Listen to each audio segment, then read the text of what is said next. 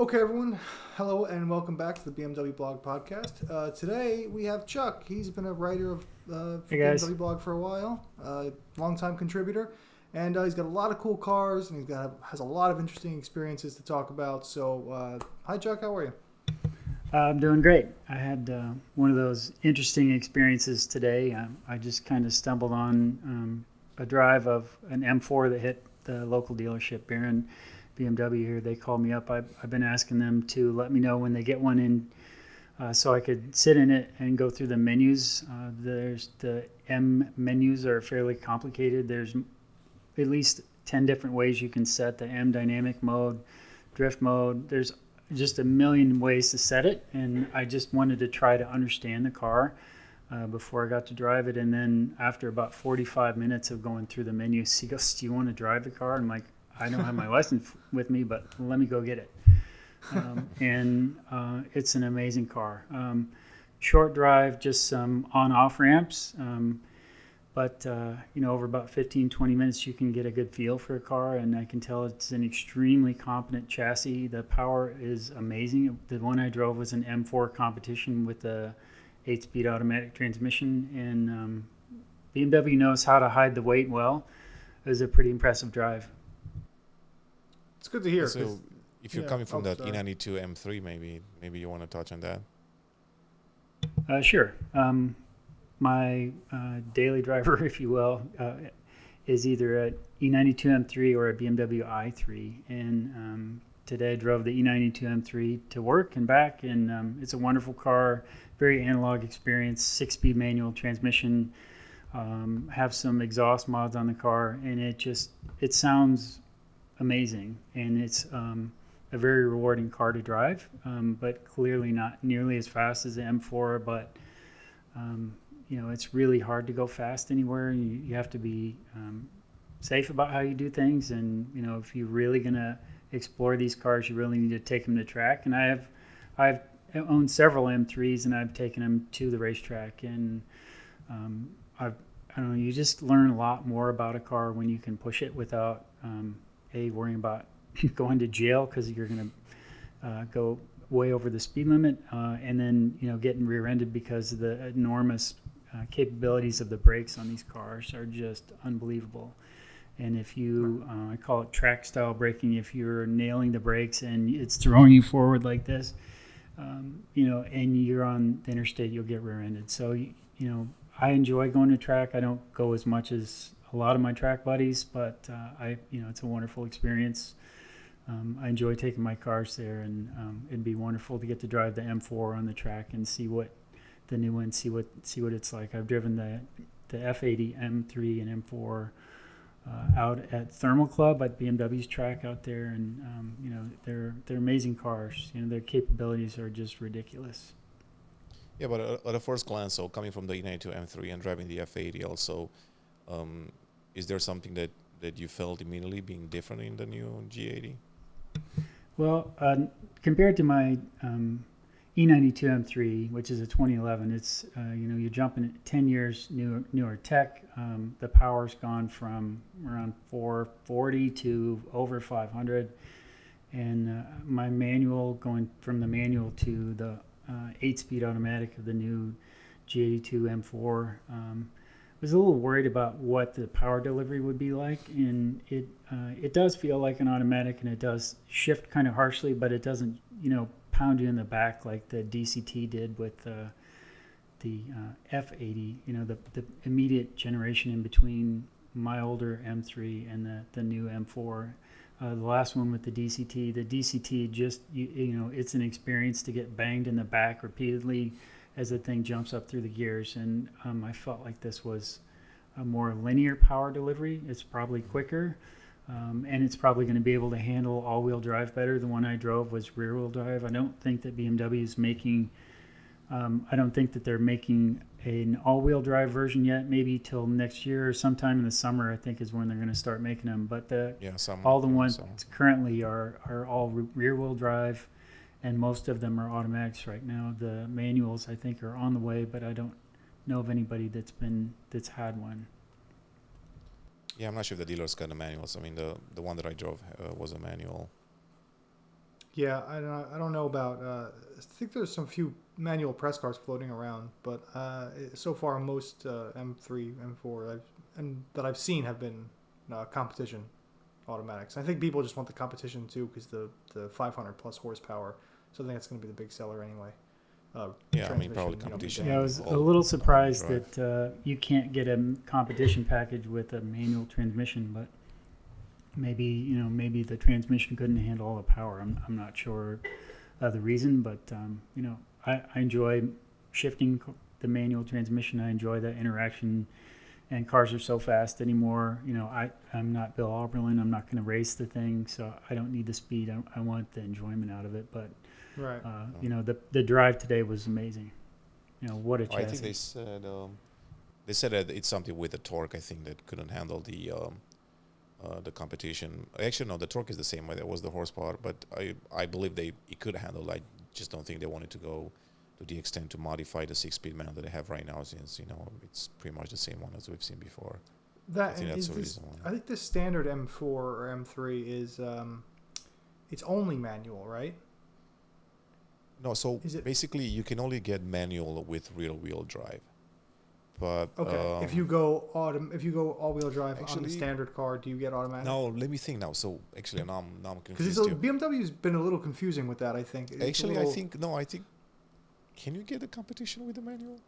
I don't think so. I think competition's auto only. We sound like we don't know what we're talking about right now. But because in Europe, they actually the one that we tested was a competition rear-wheel drive automatic. Yes. So I think only the non-competition get the rear-wheel drive. Right. My guess is the cynical business case that they didn't want to have the competition have two transmissions.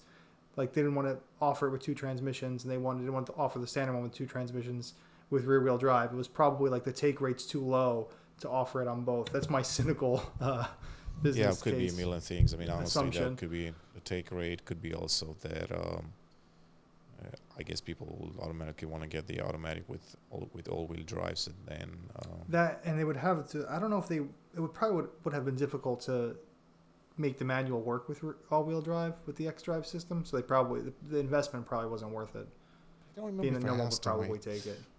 I thought I asked him in one I of think those. BMW's been done with manuals and all-wheel drive for probably 4 or 5 years now. It was kind of the E46 had a manual with all-wheel drive, but I think like you said, it's so complicated that it's much better when they can control the programming of the transmission and the power output to the all-wheel drive system. And as much as at least I do, and a lot of enthusiasts kind of rag on BMW for kind of becoming too high tech and they are one of the last automakers that really puts out manual sports cars. So we do have to be glad about that. Yeah, I mean.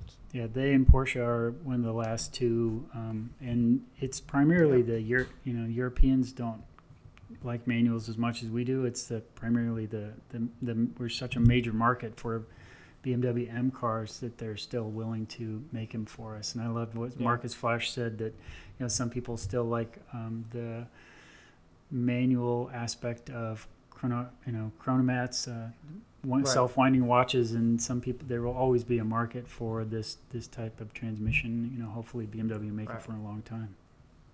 Actually, most of the European markets don't even get the manual. So, like the UK does not get a manual M3, M4. They're only getting competition models, with the automatic. So I think mostly for because you also have the E92 M3, which is known for having quite good steering, at least better than the F80 that it preceded. What did you think of the steering in the new M4? Well, I noticed that I've heard hit or miss. I've heard some different things.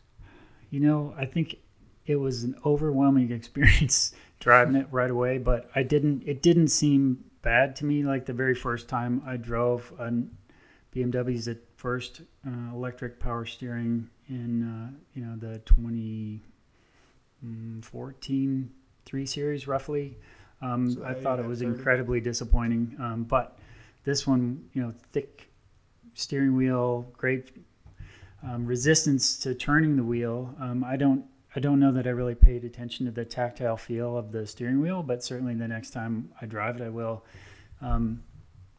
but the tires are so large that you could kind of you got a little tram lining to it, meaning it kind of followed the grooves in the road. And that, that was a good experience, and something, reflective of a car with so much grip. Right.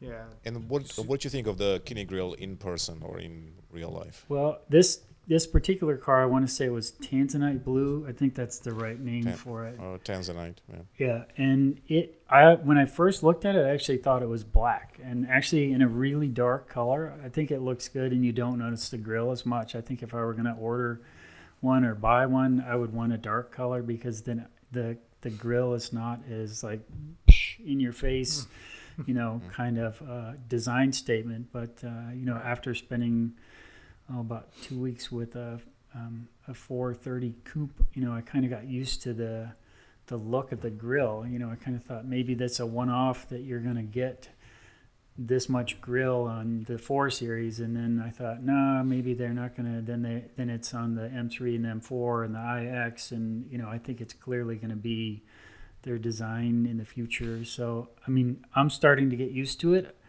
But when I had the 4 Series and I took it to work for like 2 weeks, I got about 11 comments, and you can guess that there were overwhelmingly majority was negative on the grill. 10 out of 11 were very specific. They didn't like the grill. The one positive comment was the guy in the parking lot that came up and walked behind me as I was showing the car, and he didn't see the grill as he was going by. So I don't know that I would call that win for the design, but I didn't get a negative comment on that, so I wanted to include that. But I did get 11 comments, including phone calls, text messages, everything, and everybody said that grill. If you want to make a statement, that car's going to do it, and whether or not people like that, I know that Del McGuay said that it's not for everybody, that's for sure. But I think on the M4 it fits better, and especially in a dark color, it kind of reminds me of Predator, that big, nasty, like massive face. That's kind of what I think when I see it. It's very menacing, but on the 4 Series, it's not as menacing. It's just very prominent. Yeah, because the 4 Series has that weird pattern in the grill, so it kind of looks a little different. And the M3 and M4, I saw them in person at a BMW event a few months back, and they definitely do look better in person than in photos, because there's more like depth. It's a little more, there's a little more 3D geometry there than you see in pictures, and it does look better. But I kind of agree with you. I still don't really know if it's a good design that people are gonna like. Was it an M Sport package, or is it just a regular sport line or trim luxury line, whatever they call it? The 4 Series I drove was a base, which was it's good to experience the base. I think every now and then you get to see where BMW is really trying to go, and it was definitely aimed at the luxury market. It's a softly sprung car. The front end had a lot of bounce to it. And I did get to do a very short drive in an M440 convertible, which, I could tell within about 3 blocks that it would be the car for me over the non, M version, because, I just didn't like the dampening in the base car. I just thought it was too soft. But again, there are a lot of people who don't like cars like I like, and there are a lot of people that like softly sprung cars and very compliant cars. In fact, when I had the 4 Series loaner, I put it up on my lift and took a look at the spring rate, and it's got to be the weakest spring I've ever actually seen installed on any car. And I don't I don't know what to say. I would change it if it were my car, but I'm not everybody. A lot of people like a smooth riding car. I like a car that you can feel the road. I like a car that you can pitch into a corner and accelerate out of it. But I get why BMW has to appeal to the kind of Lexus crowd, if you will, because they some people like that smooth, soft ride. And it's a great highway cruiser, but it's definitely not for me. Right. I think it's based on feedback. So when I drove the 330i sedan, G20, a few years back, basically I felt like the suspension was a little too rough. Also, when I went with the adaptive suspension, the modes were too close to each other, so there was not enough differentiation in between comfort and sport. And I think that's the feedback that they receive from the customers, that with that car, that they want actually a little bit more comfort, built in. So I think they also revised the sport suspension a little bit on some of the G20 cars, if I remember correctly. So they probably did the same thing on the convertible and on the coupe as well. Yeah. But I think that's kind of what customers want. Yeah, and the same thing with the new M3 and M4. That's one thing that I noticed immediately. Also, was this wide gap in between driving modes. I mean, before they were pretty close. Now, if you really want to go comfortable, you go to comfort mode, and it's really comfortable and soft and all of that. Yeah, so I guess I was surprised because to me, a 4 Series is a sporty coupe. At least that's the way the BMW's historically pitched the car.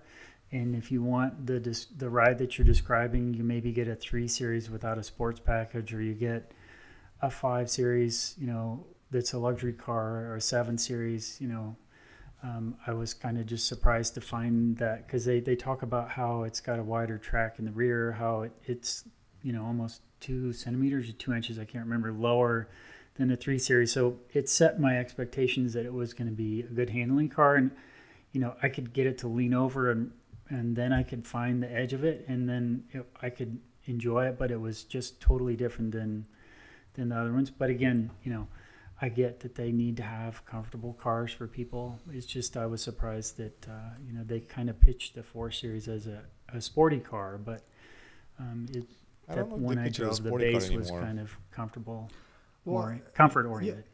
Yeah, I think Chuck's I don't know if they. In the press release, I remember thinking okay, because in the press release when the 4 Series first came out, they did really say that it was going to be sportier than the 3 Series. I mean, they were talking about, like Chuck said, wider wheel track.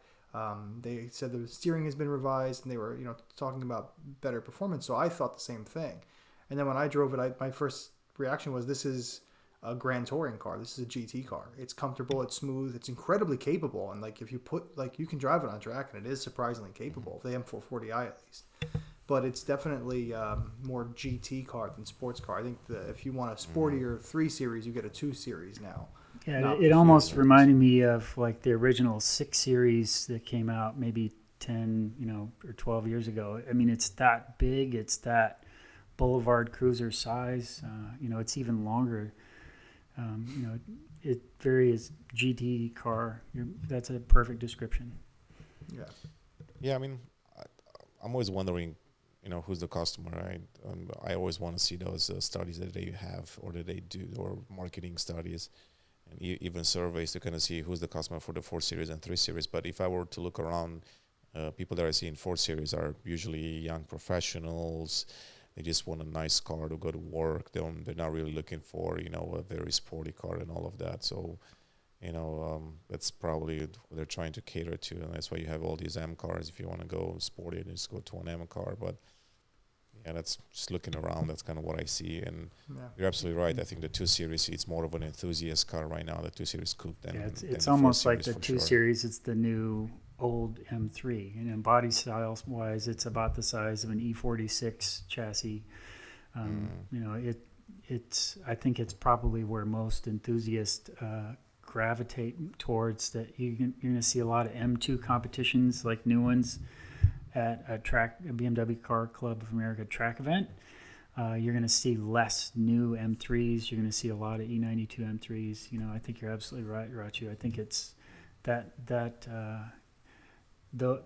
demographic has moved down to the 2 Series. And what really amazes me is that BMW still makes the 4 Series in a non-M car to begin with. So many people buy sport utes anymore. The market for sedans and coupes is really dropping.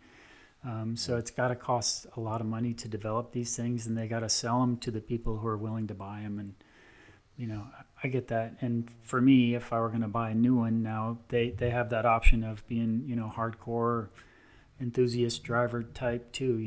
It's nice they have the spread of models. But you also got to keep a global view of all of this, right? So if you go to Europe, you see a lot of 3 and 4 Series. You don't see a lot of SUVs. And basically, you see diesels, a lot of 3 Series diesels and 4 Series diesel, because they're affordable and they're still nice cars to drive and all of that. So yeah, if we talk about the U.S., clearly an SUV dominating market. They just released the numbers for the quarter one, and I think it was like 60% of the sales were SUVs. But in Europe, I highly doubt it. It's kind of the other way around. So that's why they keep the cars around, probably for other markets, not necessarily for the U.S. I mean, especially if you go to like Eastern Europe, not a lot of people can afford to buy an SUV, and it doesn't even make sense sometimes with the gasoline price. And some countries there, they used to have extra fees, extra taxes on the displacement. So the larger the displacement, the larger the tax on it, and sometimes those taxes were like massive, and it wasn't really worth buying an SUV, in those places. I don't know if those countries still have that law or not, but that was one of the reasons why people had small displacements and diesels and everything else. Well, laws are probably going to get even more strict now, right? With electrification and all that, so probably just that gap is probably going to, increase. Europe going smaller and America going bigger. See what happens, right? Yeah. Okay. So Chuck, I want to ask you, because I know you're doing the M driving school soon, right? Yes. In Spartanburg or? Well, in BMW manufacturing facility in Spartanburg, they have a wonderful track there that I've driven years ago, but it's been a while. But yes, I'm getting to go there later in the month, and I'm going to get to drive an M4 manual transmission car on a closed course. So I'm certainly looking forward to that. If you guys have any questions that you want us to answer about that car or manual or any other car, M3, M4, the new ones, want us to, any questions about those you want us to answer while we're playing with it on the track there, certainly leave them in the comments. Yeah, the comments, or you can send an email to podcast@bmwblog.com. And Nico, what's your email to use for your feedback? Just nico@bmwblog.com. Gotcha. Simple as that. Yeah, so actually, it has been a while since we asked for feedback anyway, so it might be a good idea. Absolutely. Okay, yeah, cool. yeah, for sure. Ask about that. So I guess we'll circle back with you after you come back and kind of give us more ideas on the. I'm definitely going to be making a lot of videos, and that's my primary focus. There is the vlogging about it or describing it with video, audio, and talking about it. So we'll certainly go through the descriptions of the cars and what they're like, and BMW is going to let us have a portion of the track to ourselves so that we don't interrupt a class. A lot of times it's, when you go through the classes, they have a very strict schedule that they need to keep to. And I think this will be a lot of fun that hopefully I'll get some time on the skid pad, get to play around in the drift mode, get to see what it's like to 0 to 60 the thing. In fact, Hirachi was kind enough to send me a race box that I'm going to shove in the window to see what kind of performance figures we can get. So we'll hope for some good weather. So it should be fun. Yeah, that would be cool. I mean, that was kind of the idea of getting that race box, and thanks for the guys for sending that box to us. We've been looking for one for a while, and I think it's gonna make the 0 to 60 runs a little bit more accurate. Mm-hmm. We could do some actual performance testing, like metrics. Exactly. Right, and it uses GPS, and it should be fairly accurate. So. Yeah, so I think we can tease that we're gonna do the 0 to 60 or 62. Well, 0 to 62 would be the. Is that the official one? I mean, I don't even know which one. Well, they list them both. They list 0 to 100 kilometers, which is 0 to 62 for European markets, and then they list 0 to 60 for us. But it'd be interesting to see, play around with that. I guess we definitely want to do the 0 to 124, 200 kilometers per hour. I think that would be a good one. Because we've done a 0 to 62 in Germany. Actually, one of the BMW drivers did that. I don't remember what the time was. But there was somebody else, I think either Carwow or somebody else that did a test, and it was actually faster than what we were able to achieve in that test. Yeah. Granted, we used the GoPro, I think, to time it, so maybe not entirely accurate. But I think a lot of it, if it's all going just to the rear wheels, is going to depend on the grip you can get out of the surface. So if the surface is really grippy, or there's it's raining, or I'm not sure they use it. We'll hope for good weather and a dry track. Yeah, sounds good. Yeah, but I think there'll be some cool stuff that we want to get out of that, especially that, M-Drift Analyzer. I didn't have a chance to actually test it, but I know that Bill Oberlin was raving about that one. Yeah, it looks interesting. That was part of the thing I was going through, and the sales guy there was kind enough to give me the whole listing of all the options. And interestingly enough, really? to get the M Drift Analyzer, you have to go for a $900 option, which is, I'm looking for it, the M Drive BMW Professional. So package. if you're ordering one of these, make sure you order an M Drive Professional. You want that. Well, you can that'll test the give you drift the M analyzer on track. Drift Analyzer. If you ever get the chance, and it also gives you Right. M Track mode and a couple other things. Well, I hope you test it on track with BMW because I'm not testing it on the road. That's not happening. Yeah, here it is. It's M Track mode, drift. 10 different stages. The M Analyzer, and then the M Timer. So all those come with a $900 option. So for sure, check that box if you're ordering one of these cars. It seems like an incredible deal for me. Yeah. To me. So Nico, you're gonna be the last one to drive the M3 and M4, huh? I know. I'm like the last person in America to drive the M3. It's crazy. Actually, I haven't driven the M2 CS, so don't feel too bad. I got one up on somebody. Yeah. No. Yeah, I'm actually waiting to see if one comes to the Midwest, so I can. You know what I think it is? I think they can see all handle it. my comments about its grill, so they don't want to give me one. I think they're. I think BMW's Yeah, mad that's at me. I don't know. Just The don't like other that thing that grill, I though. thought was absolutely awesome were the M carbon bucket seats. They which really, really hold you well. I mean, They are cool. it takes a little effort to drop down into them, and I think people are probably going to wear the leather on the edges, getting in and out Sides, of it. mhm. But they really, really hold you in quite nicely. Remind me of some carbon bucket seats that I've ridden in Porsche's GT cars before. I mean, on that level of locking you down and bolstering. I'd even go there a little more comfortable than the Porsche versions, but Yeah. But do you Yeah, think I like people them a will? lot, but I'm little, so I fit. Yeah, that's the thing with me. So we talked with Joe Achilles about this too. I mean, he's quite tall too. I think he's like 6'3" or 6'4". He's 6'4". He says it in 6'3". every Wow. video. Yeah, 6'4". Yeah, so I'm 6'3". So it's not extremely easy to get in and out. I guess that's one thing that I noticed right away. You're definitely gonna touch the sides and probably, slowly damage them in time. Yeah, he actually said I don't know his if I press were- car was worn. Like, it was worn already. Was after it just worn being out a press little car. bit? Yeah, he was exactly. saying. You're right. So I don't know if I were to buy the car, I don't even know if I'll take the bucket seats over the standard if it's a daily driver. I mean, if it's a weekend car and I can, drive an i3 like the one behind you all day long, then maybe I will get the bucket seats. But if I were to drive that car every day, stop and go, yeah, I mean, you have to fit right in them, or you're not going to like them. You're right. It's probably not for somebody who's fairly large in terms, especially around the middle. That might be tough for them. But for me, I need to get on a weight loss program then. It does have adjustable side bolsters, so you can adjust it wider or narrower to grip you or give you more space. But they are kind of fixed. But I found them, But, I mean, amazing. it's cool that they offer the option, right? I think that's that's It is the cool cool. part. And if you don't want them, you don't want them. You can just get the standard seats, and they're actually quite nice. I had a chance to sit on some of them in I think it was an M3 that had them, and I posted a video on YouTube as well. So I actually like those quite a bit. So you don't have to go to the extreme, honestly, if you don't want to get a carbon fiber seats. But they definitely look cool, and I went actually into the back seat of that coupe, and they look fantastic from behind too. Yeah, you get the honestly. full They're carbon back. So Oh, yeah. nice, yeah. And so nice. they look like you could hook them up and put harnesses in them. Clearly, over the shoulders you could, around the waist you could, and we were trying to figure out if there's a center section you can pull out for the submarine belts. Maybe. Yeah. But it looks like you could do it.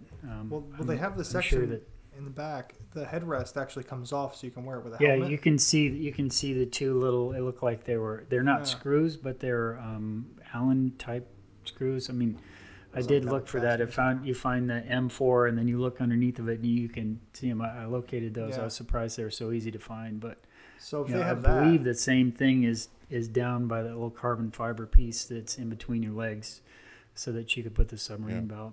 right? I haven't poked around them enough, but it stands to reason that if they're going to give you like a helmet spot, Right. they've got something else for other belts. Absolutely. I'm pretty sure they thought about everything, especially with the potential M4 CSL coming out and all this, racing type M models. That's why they probably wanted to design the seats that way so they can adjust it to a more racing focused car. And I think we'll see something probably this year or next year. I think they're celebrating 50 years of AM. Wow. Is it 50 years? Yeah, I think so. Wow. So I think they're gonna do. Yeah, that's why. Yeah, I What just year remember did reading the somewhere. M1 come out? What, 70? 79? 71, that There's early? something a celebration with 50 years. Is it 50 years of AM or because the Marcus Flash said in an interview that they're going to release some special models for the anniversary. They don't want to say more. And actually, I was in a Zoom meeting also, and they mentioned that as well. Uh-huh. So we'll see. Yeah, it'll be quite interesting to see what they can do for the racing people. I kind of want to segue a bit into something Horatio just mentioned, and it's your i3 behind you, Chuck. Oh yeah, because this is a very special color. Yeah, I love it. Absolutely love it. Jealous. It's Is it the first? So it's the first BEV, right? It's the first fully electric i3 in galvanic gold. It was the first fully electric i3 BEV. I think there was one other one that was on a boat to Hawaii or something about the same time. So there was another one for the U.S., but this is like the first BEV that hit the U.S., and there was a Rex up in New York City, I think. But for a car that has not changed at all for 8 years, much at all from the exterior, to get comments like people the other day just asked me, to roll down the window. See, we are in downtown, and somebody's like, roll the window down, and I'm like, okay, I hope I don't get mugged or whatever. But they're like, what kind of car is that? Is it a smart car? And I was like, no, it's all electric, but I think that's what they meant by smart car. But it's it's a unique shape. You don't get many of them at the dealership. This is what I drove up to the dealership to drive the M4, and like everybody was looking at it because they don't have any. Just the numbers for the U.S. are not as big as you would have imagined them when they launched the car in 2014. You thought that they'd be sitting on the parking lot like the 3 Series, but they're not. You have to hunt for them, and they're wonderful commuter cars. I think they're the ideal commuter car, personally. Yeah, we'll definitely get into that, but a little bit more about that color. I think it just gives the car a fresh look. I mean, I've seen only your videos, and I haven't seen the car in real life yet, but I do love the contrast. The color blocking, black with the yellow, and especially if you get some, black wheels on it, it just looks fantastic. And that's the i3S too, so it looks a little bit sportier. Our snow tires are all black wheels, so I'll have some black wheel pictures for you, but there'd be 19s, not the bigger ones. So it's super cool color. I mean, I've seen it on the X2 when it came out. I actually had an X2 for a week. I think it looks better on this one, and I think it looks better because you mix the colors up with the black on the hood, and then Cerium gray. You have the gold in the middle, and then more black on the bottom. I just like the way that the color's broken up, and then even the roof is a different color because it's carbon fiber reinforced plastic. So it's just an interesting combination of colors that it just looks stunning. I mean, we really liked our last one, our Imperial Blue Metallic was the name of it, and it was a good looking car, but it had to be clean and it had to be in the bright sunlight, or you thought the whole thing was black because it was just really dark. Yeah, that's what I have now. Yeah, so basically, you're absolutely right. It's dirty all the time. Because you always had the Pandas. No, I actually had a Panda was the first. Then I changed to a Floyd Black. Then I changed to Melbourne Red, which was my favorite. I was willing to go for the Protonic Blue that was on the i8, and they had it on the i3 for a while, but they canceled that out a few years back, maybe 2-3 years. I never understood why, because every time that I see a pre-owned i3 in Protonic Blue, I think it's so cool. I just love that color. But I wish I had the patience to wait a little bit longer, like Chuck, be able to get this galvanic gold. I would have probably kept that car forever. What's interesting is we didn't know anything about it. We were actually trying to order a Melbourne Red Metallic because I like that color too. But we just missed the build dates closed on those. And he goes, "But do you want, how about one of these 2 new colors?" And I'm like, "Okay." So our timing was totally serendipitous. It wasn't on purpose, and we love the car, love the color, love the body style. It's great run around town car. Really You know the enjoying the story extra about the body range. style? Yeah, 153 it mile grabbed range, you. and for two of us, and occasionally our daughter, we throw in the back. It's been awesome. So, Nico, do you want to tell him what Chris Bangle said about the design of the i3? Do you remember the conversation that we had? That he said that what did he basically say? when he left, the i3 had a different design. Yeah, he didn't So say what I he didn't wanna- like it. He just said No, he didn't say he didn't like his it, was no. different. He just said it was his just different, yeah. Yeah. And I wish we pressed more to kind of find Yeah. out what it looked like, or Well, at least he give was- us an idea. He was being very diplomatic about Oh, yeah, for sure, BMW's yeah. current designs. He did because Makes he sense, probably yeah. still has a lot of friends at BMW and stuff like. He doesn't want to Makes hurt sense. anyone's feelings, but not that because I love the i3. I think it's a great car. I think it's such a cool looking car too. But I don't think he made it seem like he wasn't in love with it. I'm actually wondering if it would have been more successful if they built it from the get-go as a small sedan like the Tesla Model 3. Yeah, it is a very unique looking car. There's nothing like it on the road, and I get that it got a polarizing look, which is interesting to me. That I was criticizing the 4 Series about having a polarizing look, and then I drive an i3, right? So I don't know that. Yeah, well, that I holds think the water, i3 I guess. is. I think the i3 is a polarizing look in a good way, though. Because it's so different and it's so interesting and it looks futuristic and it's cleverly designed. You might not like it, but it's clever. And the 4 Series very just well looks like packaged. someone just kind of threw the grills onto the front end of the car. So One of my buddies took a picture of the 4 Series and drew bunny ears on it and sent it with a carrot in the mouth and sent it back to me. Like, thank you. Right. Actually, my favorite Chuck story is that not only that I don't know anyone that actually won a BMW, actually won an i3 in a raffle. So somebody was really? telling me that you can win this. Yeah. That that's an unbelievable story. I don't know It was anyone crazy. that's won such a large prize. you actually won an i3 in a raffle? 2014, the BMW Car Club of America raffle. I think, I don't know, for 10 years I bought every time it came up, I would buy 4 tickets. Every time I buy 4 tickets. And my phone rang late in the fall of that year during Oktoberfest. And, it's the former president of the CCA calls me and says, "Chuck, you're the luckiest guy I know. You just won a new BMW." And I got out of bed, ran down the stairs, woke my family up. I'm like, they're like, "Don't tell anybody." I'm like, right. Well, everybody already knew by the time that I knew, because all my friends were there and they started sending messages. And,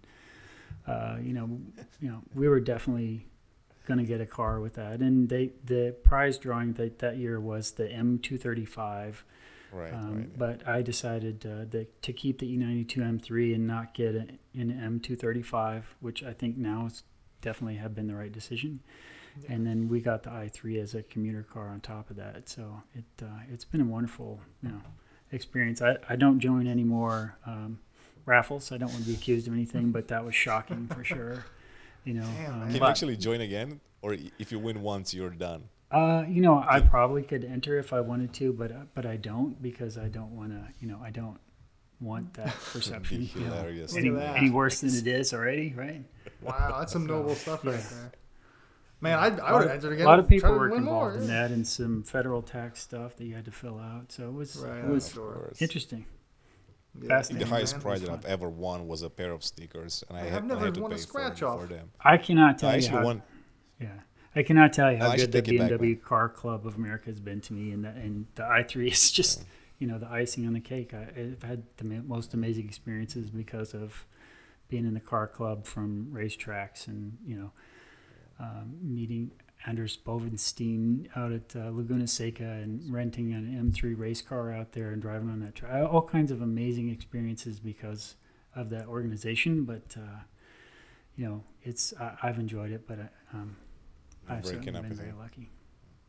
Not many of the listeners or viewers know, but you have a Tesla Model 3 and also a BMW i3.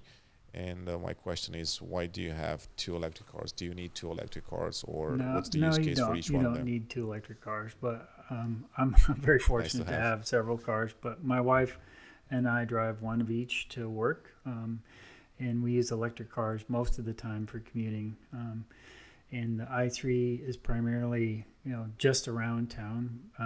We've gone maybe on a 200-mile round trip with it once, and had to DC charge it twice. But if we're going to go on a bigger trip, we take the Tesla Model 3. It's just much easier in terms of planning your trip with a Tesla than it is with a non-Tesla electric car. You just punch in your destination, and the Tesla tells you, all right, along the way, stop at this supercharger and charge for this long, and it can look and tell you how many of them are full or if they're functional and what they run at. Oh, really? And it can even heat the battery pack up as you're, arriving, so that it's at the right temperature to accept the charge the fastest. So, it's much easier to travel long distance with a Tesla than it is with the i3. But, if I'm just going to run to the grocery store or to work, I much prefer the i3. But one of us is driving one of the electric cars every day. They're just in constant motion. They're just, we have solar on our house. It works well. So That's it's awesome. all solar charging. We don't have any battery packs at the house, so Gotcha.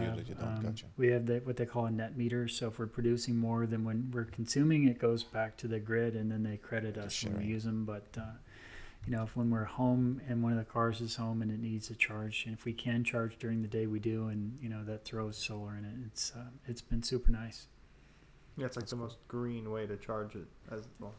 Absolutely. As green as you can get, So yeah. So that actually leads me to my next question was, Tesla's biggest advantage is its supercharging network. So like, as someone who uses both supercharge network and standard charging stations, what do you think are the major advantages for Tesla's supercharging network? Well, my neighbor just started his lawnmower, so sorry if you heard outside there. But you know what? It's the ease of use. You don't have to think about it. The car thinks about it for you. If, the trips I've planned to cities that are, I have to charge and come back for the i3, I have to look on apps and look and make sure that the DC chargers there work. I have to look and plan myself how many miles is that.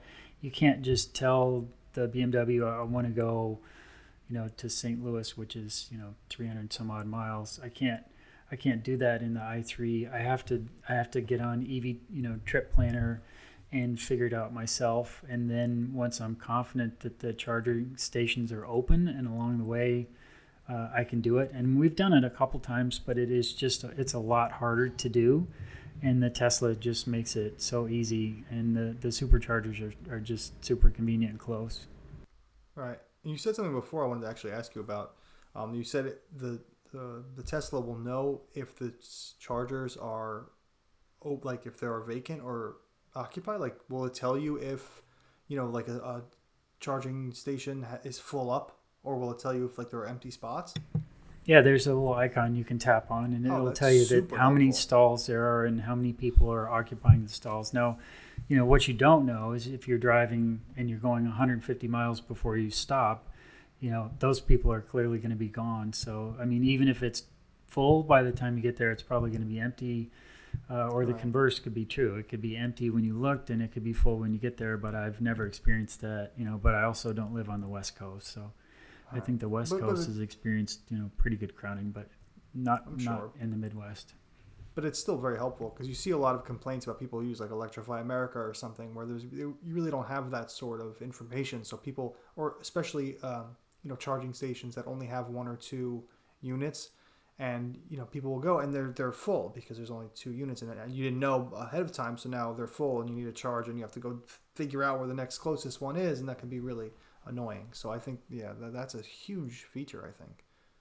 Yeah, it's a huge, Tesla has a huge leg up on that. And on my i3 I got, because it's a new one, they gave us $100 in free DC charging, but the closest DC charger that I could use is in Chicago, so I would have to figure out how to road trip up that far to actually be able to use it. So right. 300 or 400 miles from the house, a DC charger is not really going to be helpful in a car with a range of 150 or 160 miles. But right.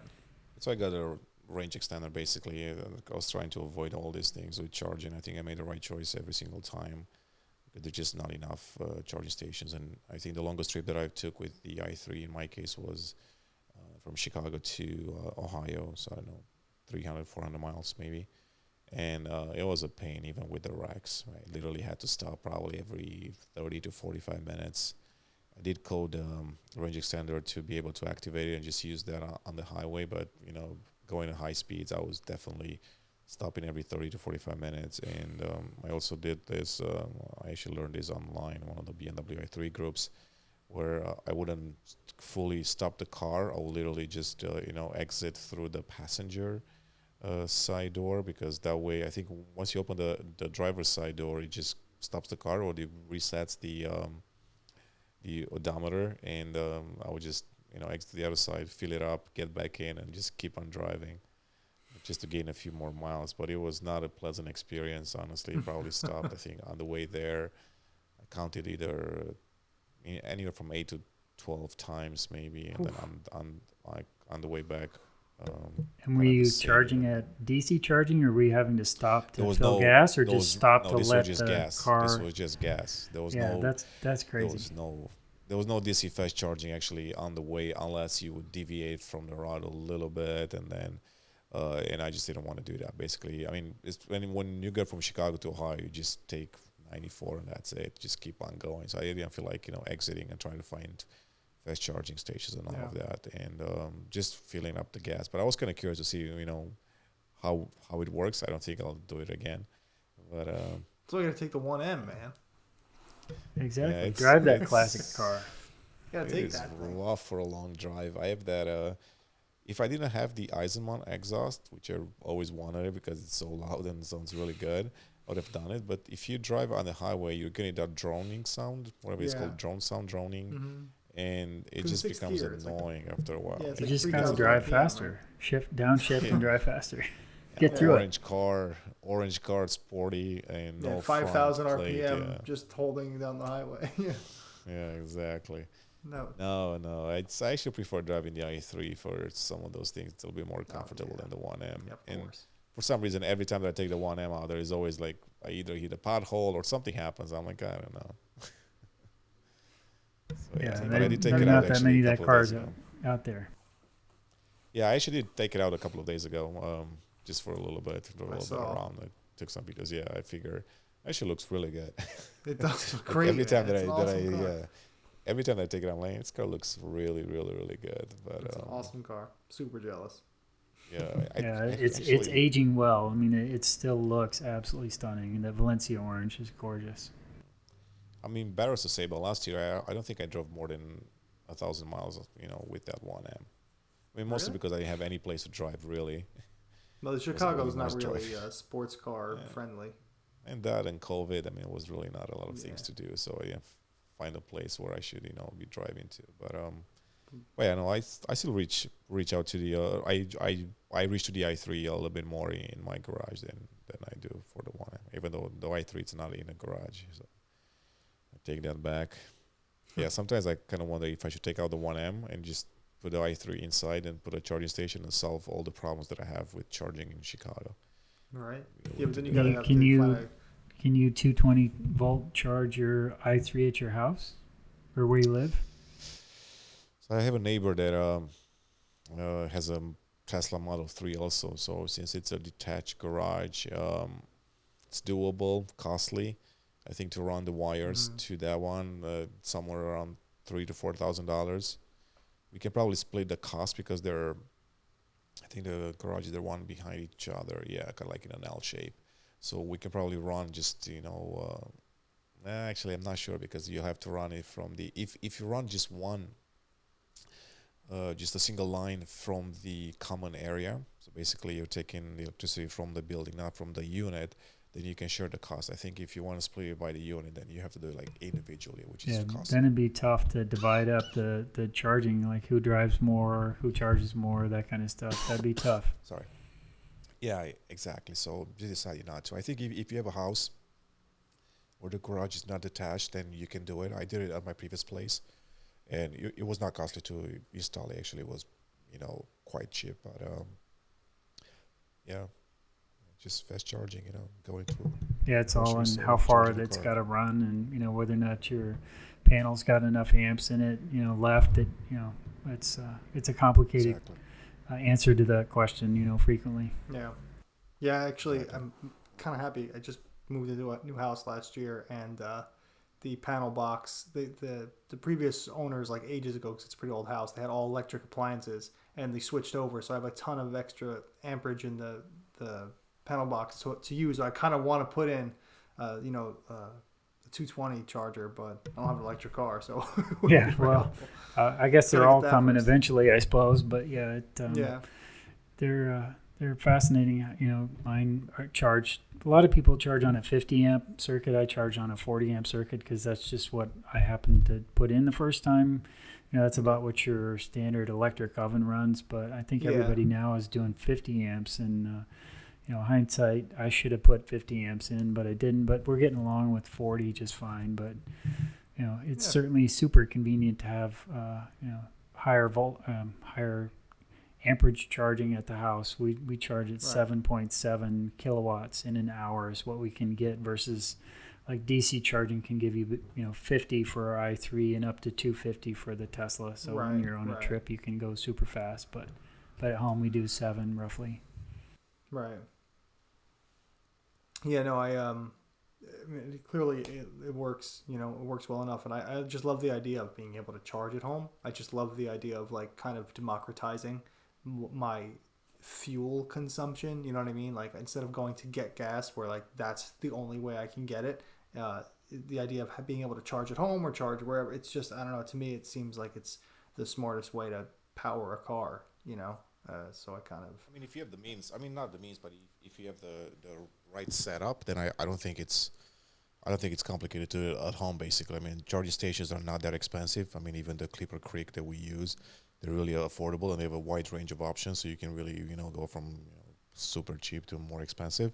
But I think also the wiring, what I've learned, when I install mine, if the house or the garage is set up, before with the proper, wires, or it's supposed to be 6 or 8 gauge wires, Chuck. I don't remember if it's 8. Yeah, I don't remember. Yeah, And right, I yeah. So know that basically, if it's a very specific answer, and I looked it up once years ago and I've forgotten. But you're right. yeah, that's what I did too. So basically, if you have the right wires already set up in the garage that they can handle 220, then it's really easy. You just have to get a breaker, right, or get a and that's about it. It's really not that complicated. I think it only cost me a few $100s to install the other one, so it was not expensive at all. Yeah, So I if mean, you we do had own a actually house- we built our house, and I had no idea we were going to have an electric car, and we were fortunate we had enough room in our fuse box, and it was super easy to have the electrician. He just came and snapped in another thing, and then ran the wire, and Breaker, that yeah. was it. Yeah, because a lot of the houses used to have the laundry units inside the garage, maybe, or somewhere close by. So especially those old, yeah, exactly. So all those old school dryers, basically, they used to be 220s, mm-hmm. and I said they still are some of them, new ones. And if they're wired for that, then it's easy to really get a charging station in there. So Yeah, it's not that that's what I was complicated. just telling Chuck. Like my house is it had electric dryer, had electric oven, all that stuff. So I actually think I have two 50 amp breakers in my my fuse Oh, box that are yeah, completely unused because this house yeah. house uses regular You're good to gas go. now. So yeah, Oh, yeah. I You're can definitely good to probably go. install it like tomorrow. I just need the electric car. There you go. I mean, there'll be a lot of options. I mean, if you look in Europe, there's so many options right now. Actually, Renault, actually, they're selling a lot of their, I think they call it Zoe, Mm-hmm. this little Zoe car. They sell so many because they're affordable. So I think at some point we will get some brands here, that will have very affordable electric cars. So I do expect some of the Japanese brands and Yeah. Korean brands to have that, and even the U.S. brands, basically. So I think there will be some point where anybody can buy an electric car and just charge it at home, and doesn't have to be very, very costly. Yeah, I was kind of eyeballing don't want to buy a new car, but the electric mini is priced so low it's for a unbelievable. brand new electric car. It's crazy. You've done a great job, man. Yeah, I think I wrote an article on it. I think with in some of the states where they get some state incentives as well. I think Colorado and some others. Mm-hmm. Was it 3,000 there. There was another $7,500. I think it was like below 20,000. Yeah. Yeah, you could get it below 20,000. So to get a mini electric below 20,000, and maybe they throw in some incentives with the leasing also, I think that car could be really affordable to actually to actually have it. Yeah, it really can. Yeah, they're I super actually cool. loved it. I actually love driving.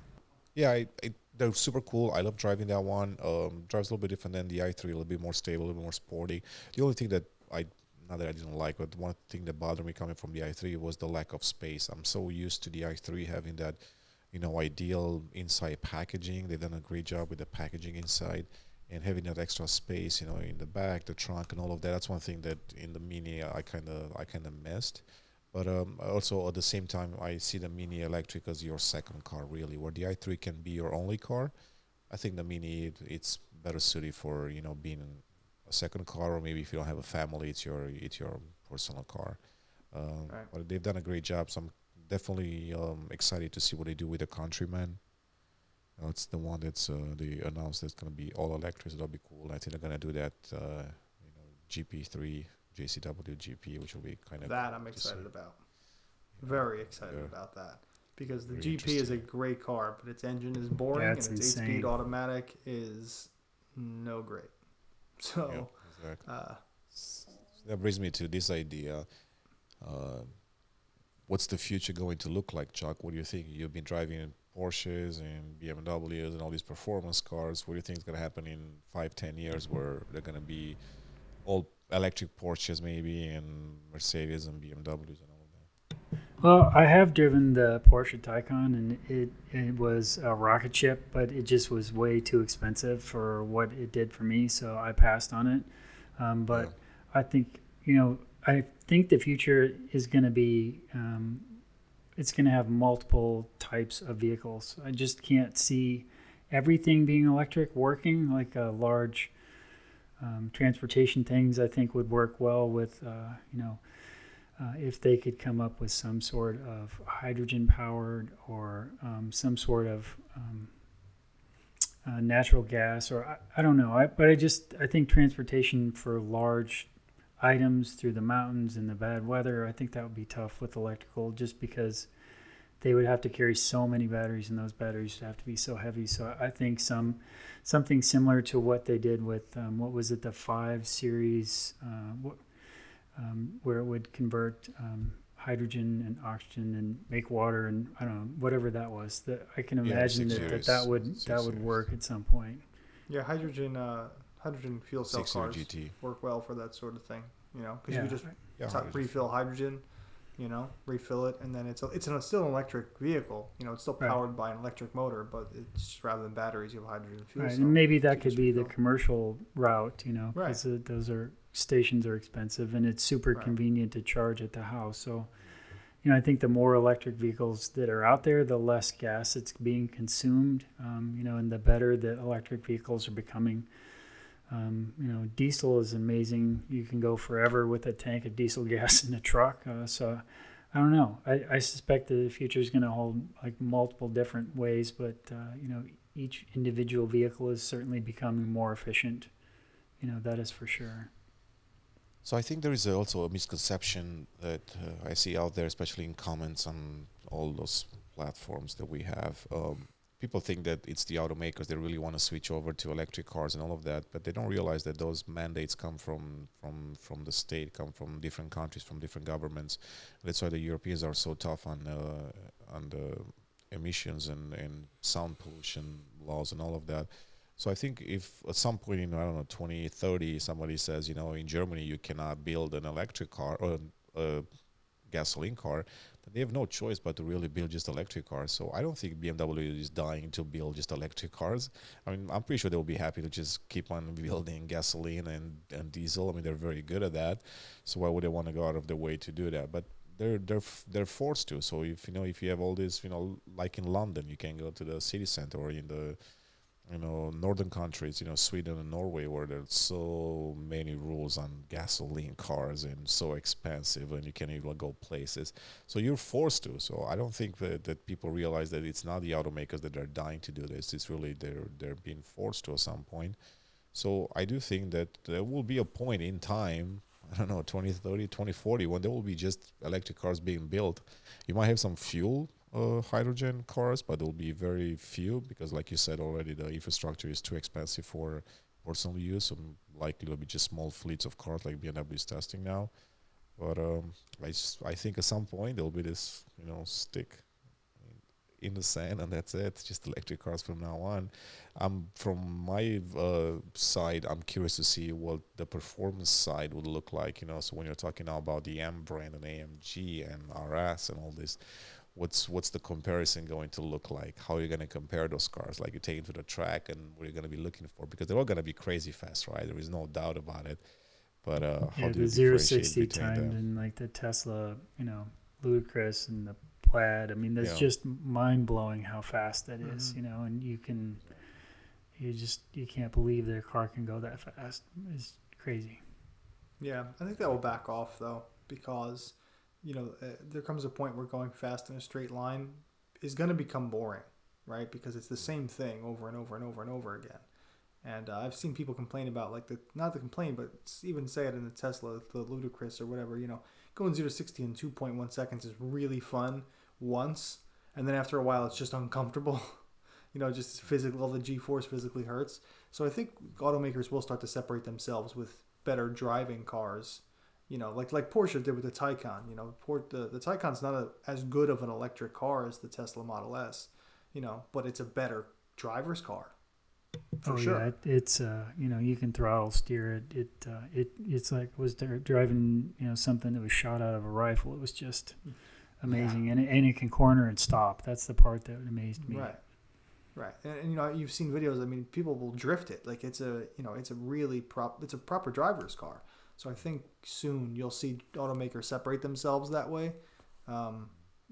But for right now, the big selling point is YouTube videos of people throwing their kids around with ludicrous mode acceleration. So right now that's what we're gonna have until everyone catches up. That's gonna be the barometer really for electric cars. Safe that is really. How safe? Yeah, it's probably not very safe at all. But neither is falling asleep while you use autopilot. But Tesla guys do that anyway. So. Yeah, that's interesting. With the autopilot too and the autonomous driving, I think BMW. It's they were supposed to come out with the. Speaking of that, just a side note, but I just heard recently that there might be a scale back on autonomous driving for now. Basically, there are some hurdles still to overcome. Yeah. So I don't think we're going to see level 3s for anytime soon. Just 2 and 2+ is basically. So I can't wait to see the next generation autonomous driving from BMW, maybe in the iX or the i4. So we can do a comparison with the autopilot in Tesla and what's really the difference. I always wanted to look at that, but yeah, it's hard to know. They're really good highway cruise assistants. But they're not like you can't tell it to go to the grocery store and have somebody stick something in it and it drive itself back. They're a long ways from that. Right. Well, don't tell Elon Musk that. There will be a time when we'll see something like that, maybe in a geofence. I think that's the main key. If you geofence some areas, some cities, and you can adjust a certain type of car in there, then basically they just become robots, really. So it'll be easier to do. But that's an interesting topic that I'm waiting for BMW to tell us more, maybe this year, on autonomous driving, because 2 years ago it was all about that. That's also a topic that would take up another 2 podcast episodes. So we won't Easy. I was actually too deep into that. 2 years ago, I was in China actually. Well, it's a long time ago in Shanghai, and I visited the tech center. They have a tech center, and they mostly focus on design and autonomous driving. And it was incredible what they were doing there, because China has so many smart cities. And when we talk smart, we're talking like really smart cities, unbelievable smart. Everything in the city is connected. And it was easy for them to test there with some of the tech that they have. But it was quite impressive what they were doing there. So I was hoping that we're going to hear more since, but we haven't. Massive infrastructure change like that. Like you said, like a massive smart city. I think that's going to be required for heavy autonomous driving in the future.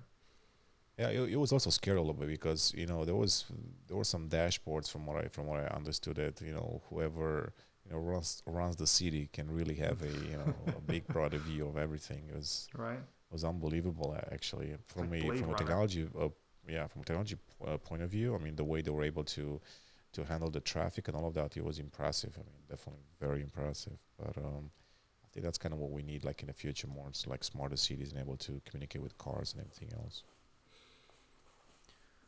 Yeah, for sure. Cool. All right, guys, we don't want to, keep talking and boring people. So, Chuck, I guess we'll see you next time with some M3 and M4, reviews. Kind of curious to see.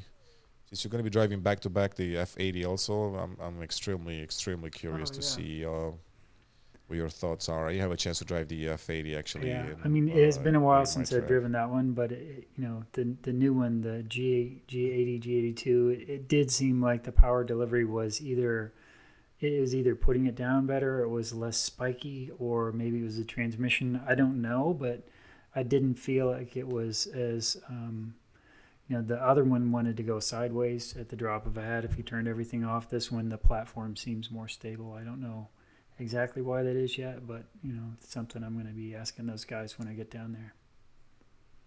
Nice. Yeah, that's good. Awesome, man.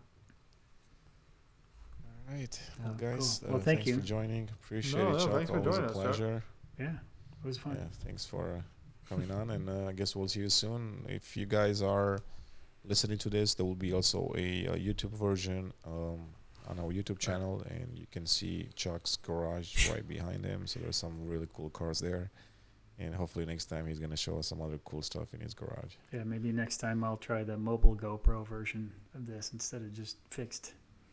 That'll be perfect. So you can show us the power lift and all of that. Right. Yeah. Awesome. Yeah, there you go. All right, Maybe well, I'll thanks see for if joining. we can get a cool car and put it up. There you go. Exactly. Yeah. All right, guys. Cool. Well, have a good night. Cheers. And talk to you soon. Yeah.